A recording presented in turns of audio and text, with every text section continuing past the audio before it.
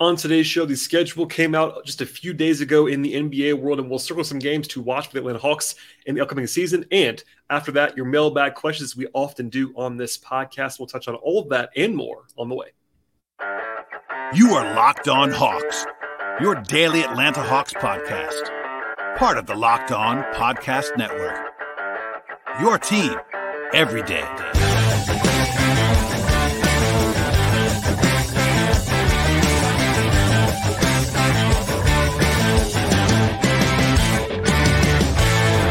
Hello, friends. Welcome to episode 1539 of the Locked On Hawks podcast. I am your host, Brad Rowland, coming to you on a Monday evening here in late August.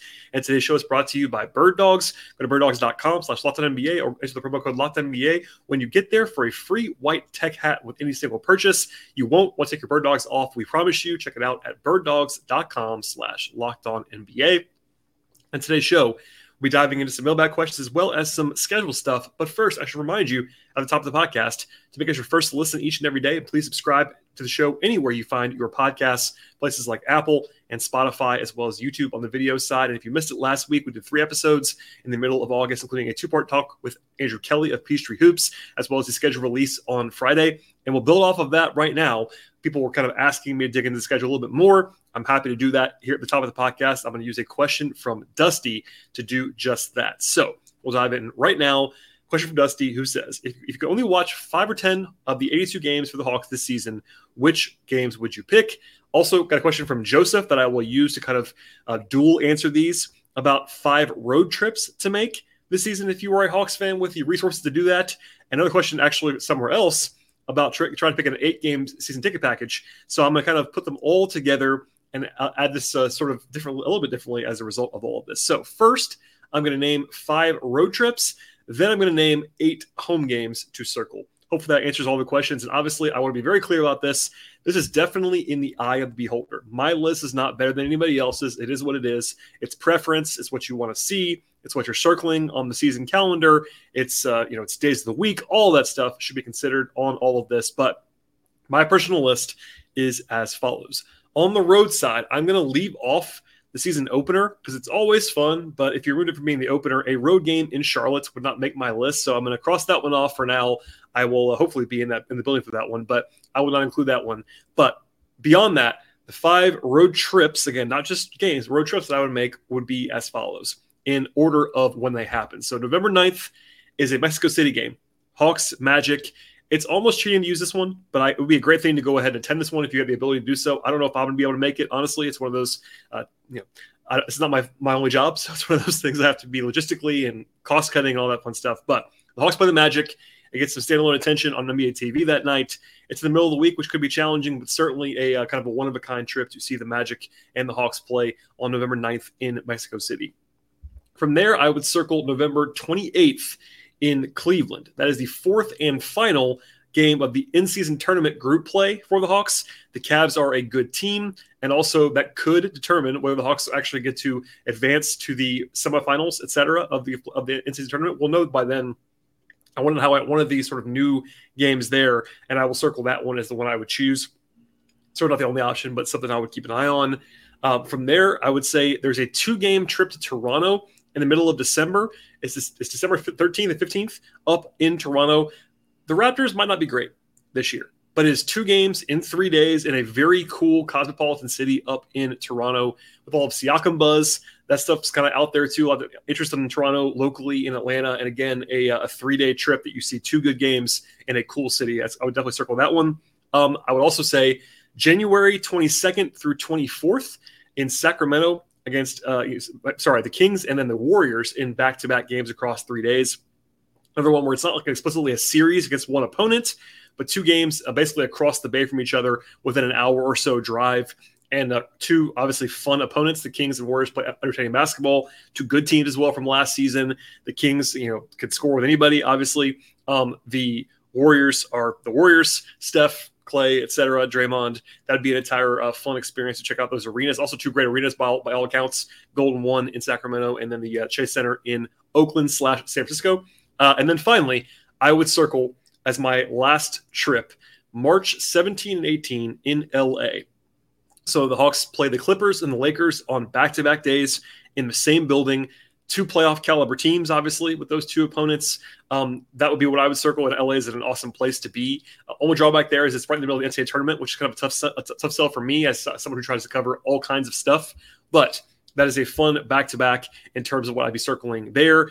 And one more note here. The Hawks do have a 3-game road trip to New York City, but 2 of those games are against the Nets. The Nets are just okay, I think, this season. And one of those, obviously, against the Knicks would be a headliner. So that's one to certainly consider taking as well. That'd be the runner-up, sort of honorable mention for me. But that's what I would go with on the 5-game road trips that I would suggest.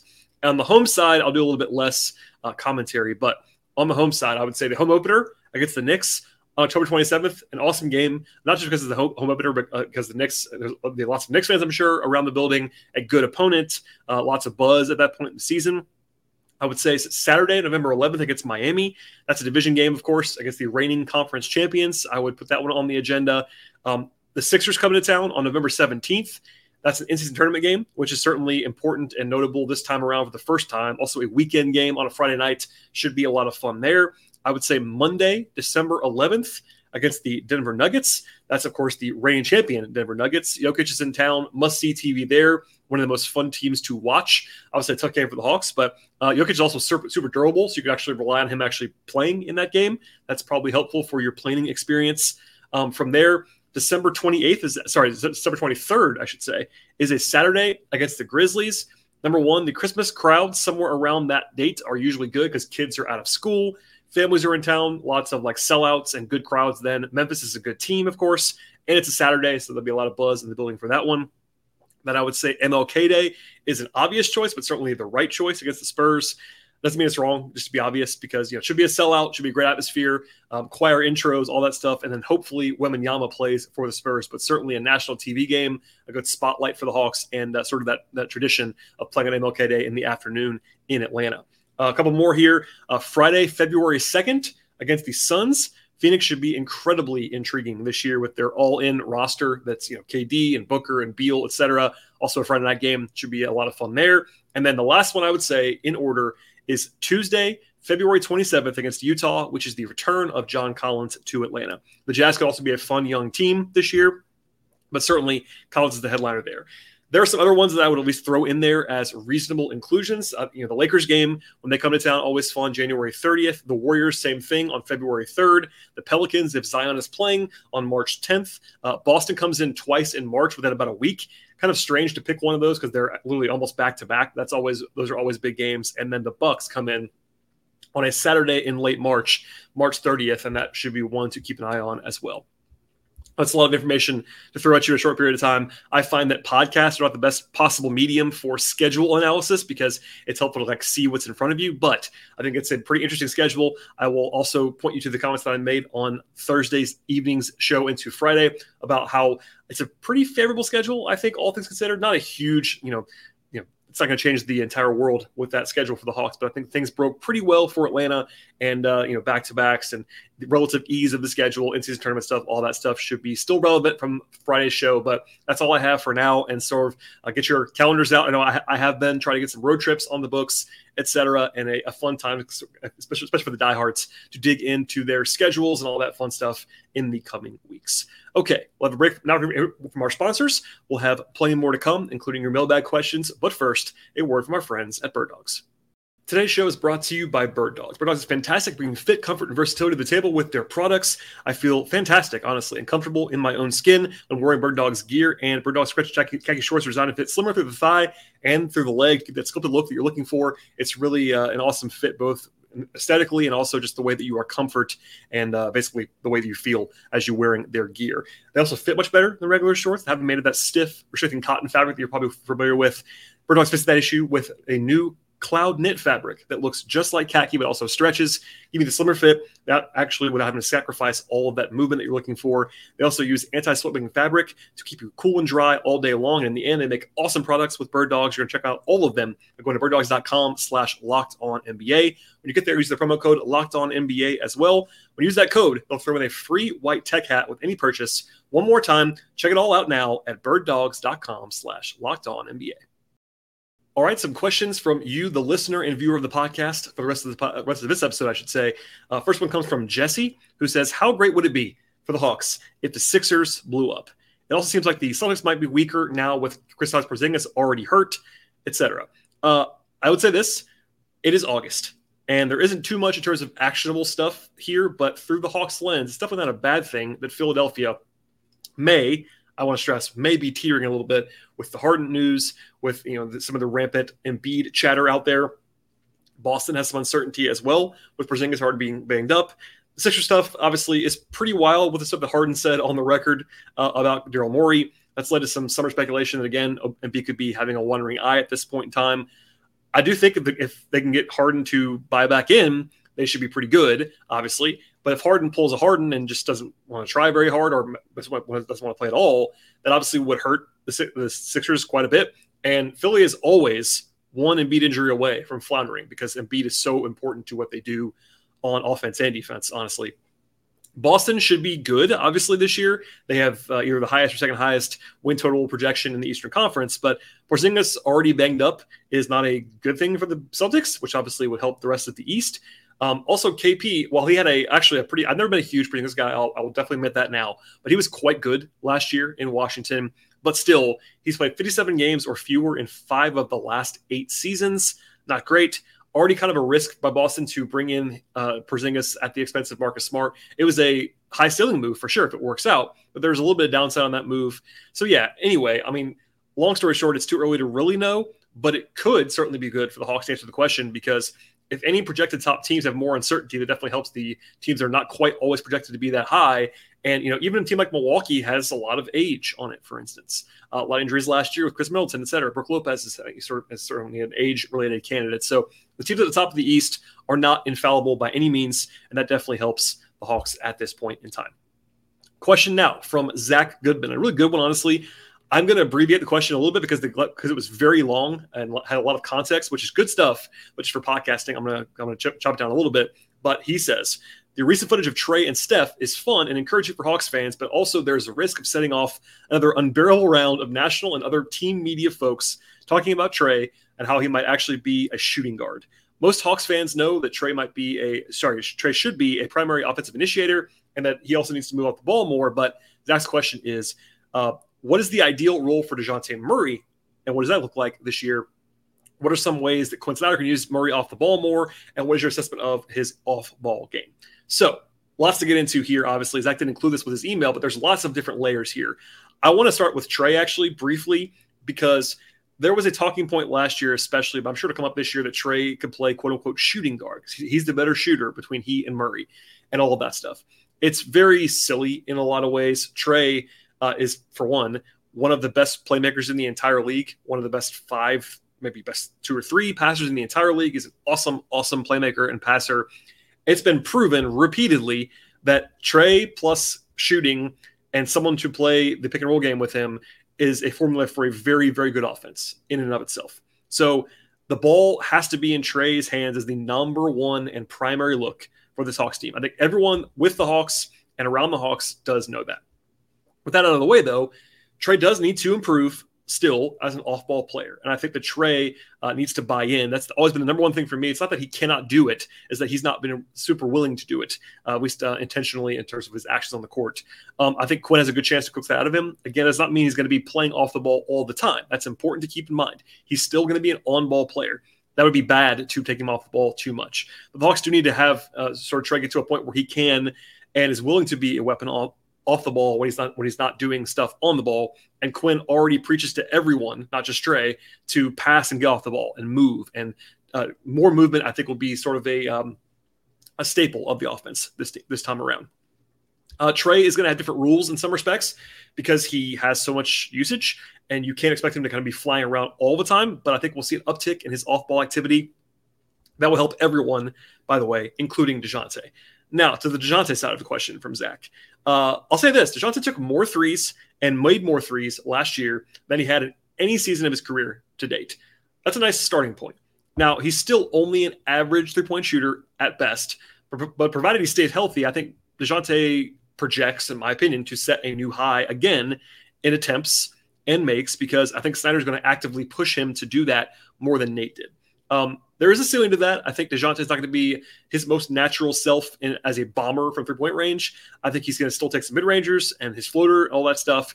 But the Hawks, I think, probably want to get Murray more involved in a way that's more similar to what he did in San Antonio early on in his career when he had a smaller role. Now, he's still going to have a high usage role, especially when Trae's off the floor. But Murray, for me, can be a more active cutter to the basket and off the ball in general. It's something to sort of focus on for me.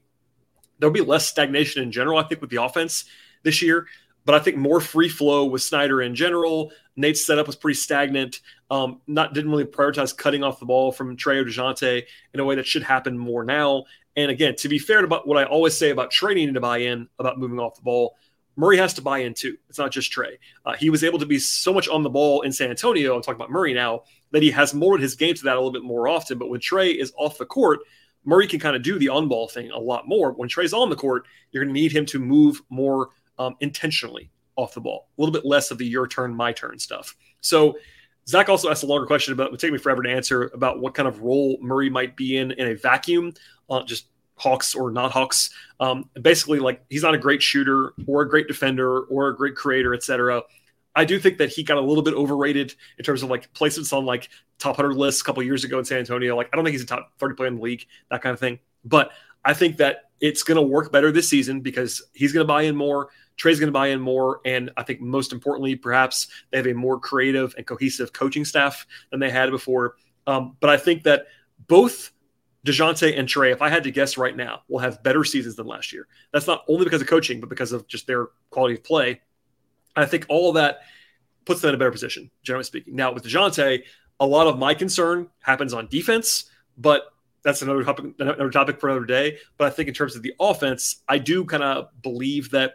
So in an overall sense, we'll just say Murray takes more threes this year. Trae gets pushed a lot harder to be sort of a more active participant off the ball when he's not engineering the offense. I would keep an eye on DeJounte a lot as a cutter this year.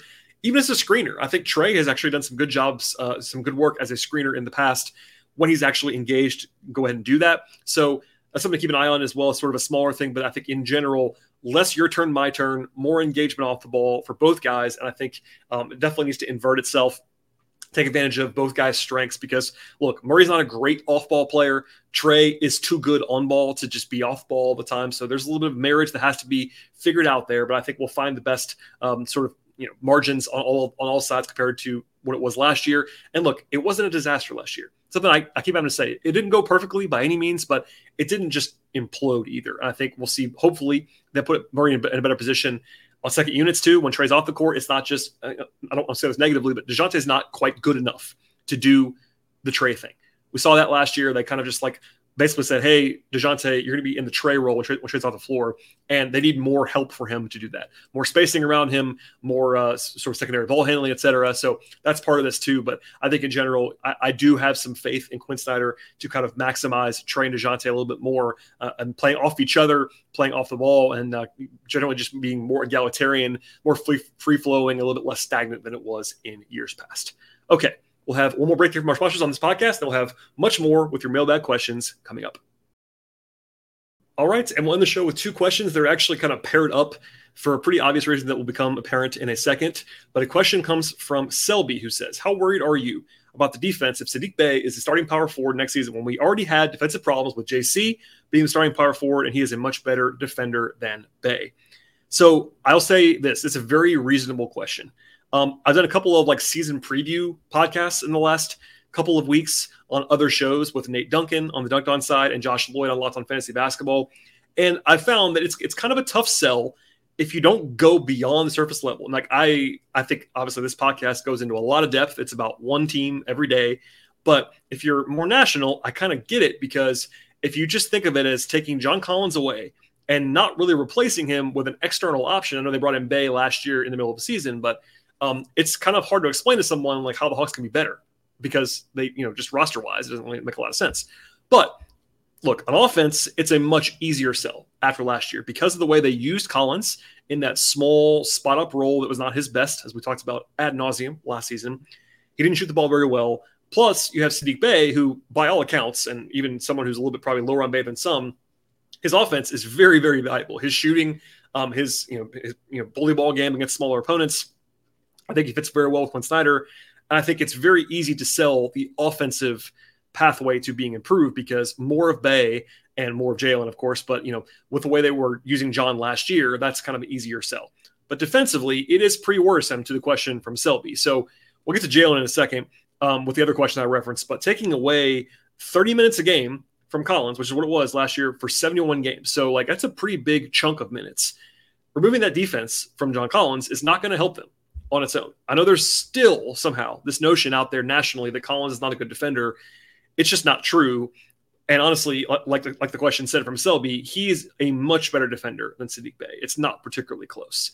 So the hope would be that the drop off from Collins to Bey on defense is offset by the shooting on offense. And also they're going to need, frankly, a lot more defensively from players like DeJounte Murray and DeAndre Hunter this coming season. Trey is going to be what he is. The centers are good, but you need more from the guys who you're paying and expecting to be good defenders. And that means Murray and that means Hunter, because Collins did a lot of lifting for them last year defensively that they're not going to have this time around. Of course, they're also going to get Jalen Johnson on defense. And I think he's going to be a pretty safe bet to be a good defender. I saw that a lot last year in flashes.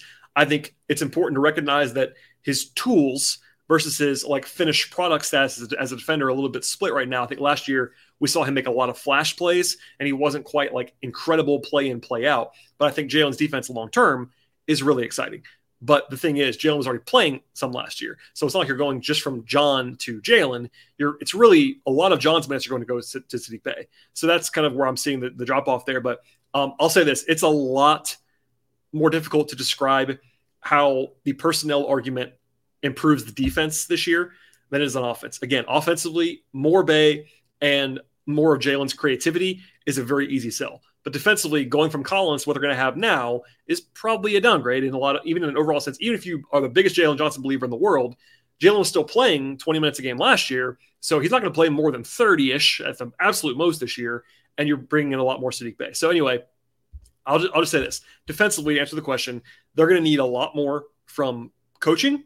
That's Snyder and the whole system there, Murray, Hunter, and Johnson to make up for Collins. And I would say even more importantly, to go from being the 23rd, 24th, 25th defense to you're hoping to be in the top 17 or 18. I'm not saying they're going to be great defensively because I don't really see a pathway for that to happen this coming season, but you're hoping to be average. That's your goal. Obviously, they're not going to acknowledge that, but on the outside, I think if you're reasonable, the Hawks being an average defense will be very helpful this year. And I think it's going to be much more about the other guys than it is about Bey approximating Collins, because Bey is not as good as Collins defensively. Jalen, though, will obviously help a lot as he plays more and more. I think the tools there are very obvious. This is the second question, and I sort of tied these two together before we get out of here on today's podcast. It comes from John. So John says, assuming the power forward roster stays as it is, and we in theory roll with JJ, wouldn't Okongwu pair better because of the offensive skill set? Would you see a possibility during the season of CC starting, but OO getting more minutes if not traded? So before I actually answer the question, I thought it was funny that the two questions that came in at the same time basically frame it totally differently. One was talking about Bey as a starter, one was talking about Johnson being the starter. If you know me, I forgive this repeat of myself, but if you don't know me, I'll just say this. I care less about starting lineups than most people do. I think they are pretty overrated and overstated. Now, I will say they do matter because players care about them. Agents care about them. I just personally don't think they're that important. It's more about who finishes and how many minutes you play, in my opinion. But Josh Lloyd on the Locked On Fantasy Basketball show last week asked me for a projection. I said my best guess, and it is a guess right now because it's August, is that Bey will start on opening night. But I won't be shocked at all if it's Jalen Johnson. I'm not digging my heels in and saying it's going to be Bey for sure. I'm not saying that. I would guess it's Bey. My working theory is that as long as Capella's on the team, he's going to start. And you can disagree with that. I get some of that stuff, but I think Capella is too good and is making too much money and is a veteran leader and a big voice. They're not going to not start him if he's on the team. I don't believe. I'll be pretty shocked if he doesn't start. So I think they're going to need and want shooting next to him, which means Bey is a better fit with Capella. And then that puts Johnson and Okongwu more together, which does make sense on a lot of different levels. So that goes into John's question, by the way. Okongwu does pair better with Johnson on offense in particular than Capella does. That's pretty obvious to see, but Okongwu's a better ball handler, has more versatility, has the potential to shoot. I'm not sure where we are on that just yet until we see it, but he's at least much more of a threat than Capella is from outside of 7 feet or so. That isn't to say that Johnson and Capella can play together, because Johnson and Capella have played together in the past. This past season, they played 235 minutes together. That was still, though, less than a quarter of the minutes that Jalen played for the full season were with Capella.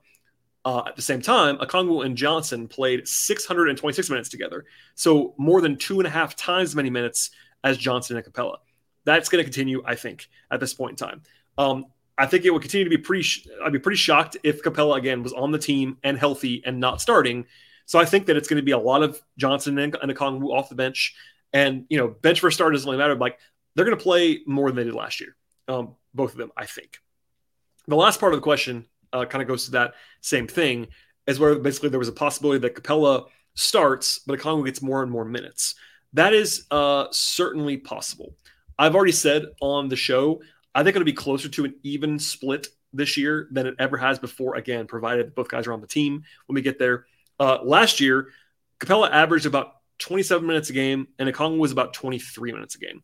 That's already pretty close, but it's a little bit skewed, which I'll explain to you now. Capella missed about a month in a row. He played one game in a month, basically, from mid-December to mid-January because of injury.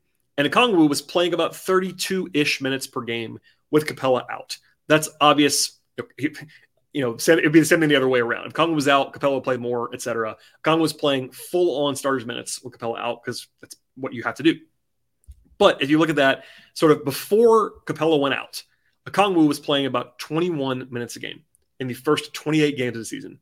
Then, when Capella came back at full strength about a month later, it was back to about 21 minutes a game. So basically, it was essentially a 27-21 split last year in games where both guys played. Now, there's always going to be games where guys don't play. Okongwu missed a couple games. Capella missed some games. I'm talking about the games where both guys are healthy and available, all that stuff. It was 27-21 or so last year. I would project a little bit closer this time around, and I think there might be games when Okongwu plays more. And I think also, we don't know this yet. I'll be the first to admit that, but I am guessing on this. I think they might be a little bit more willing to kind of actively manage the likes of Bogdanovic and Capella than McMillan was. Now, Capella missed that stretch of games last year for about a month, but once he came back, he played 38 consecutive games in the second half of the season and only missed the last game of the season because nobody played in that game. They weren't trying. It didn't matter. So essentially Capella played every single game in the second half of the season last year. I know they were trying to push for every single win, all that stuff. I think it'd be wise, in particular for Capella and Bogdanovic, to manage maybe missing back-to-backs. I think Capella in particular, because they have Okongwu. If Okongwu was healthy, and there's no reason to think he won't be at this point in time, it would make a lot of sense, like, to pick your spots. I'm not saying you do it all the time, but like, even if Capella didn't have injury all year long, which you can't bank on, I don't think you should be planning to play Clint more than 70 games, even without an injury, because he's got a lot of wear and tear on his body. And again, you probably have the best backup center in the entire league. Use that depth. Keep guys fresh. Bogdanovic is the same thing. Documented knee problems. When he's healthy, he's a huge X factor for the team. When he's not healthy, he's obviously not the same player. So anyway, that's something we'll talk about a lot more, I think, as we get into training camp and all that stuff. But for now, I think Okongwu will play more in games where Capella plays this coming season. I think if Capella is on the team, he's going to start. And I think that we'll see beyond that. And as far as like closing games, I think you might see more of Okongwu, and that's totally fine. Matchup based, performance based, that makes a lot of sense. But I do think that if Clint is around, he'll start, and it'll be Bane Clint, it'll be Johnson and Okongwu paired more together than not. And that's my general understanding for right now. But listen, as stuff changes in the future, I'll update my thoughts as we get into camp. If Snyder says opposite, we'll talk about that then. But that's where we are right now on the power forward side. I get questions about this all stuff all the time. I'll continue to answer them as offseason goes along. But there you go at this point in time.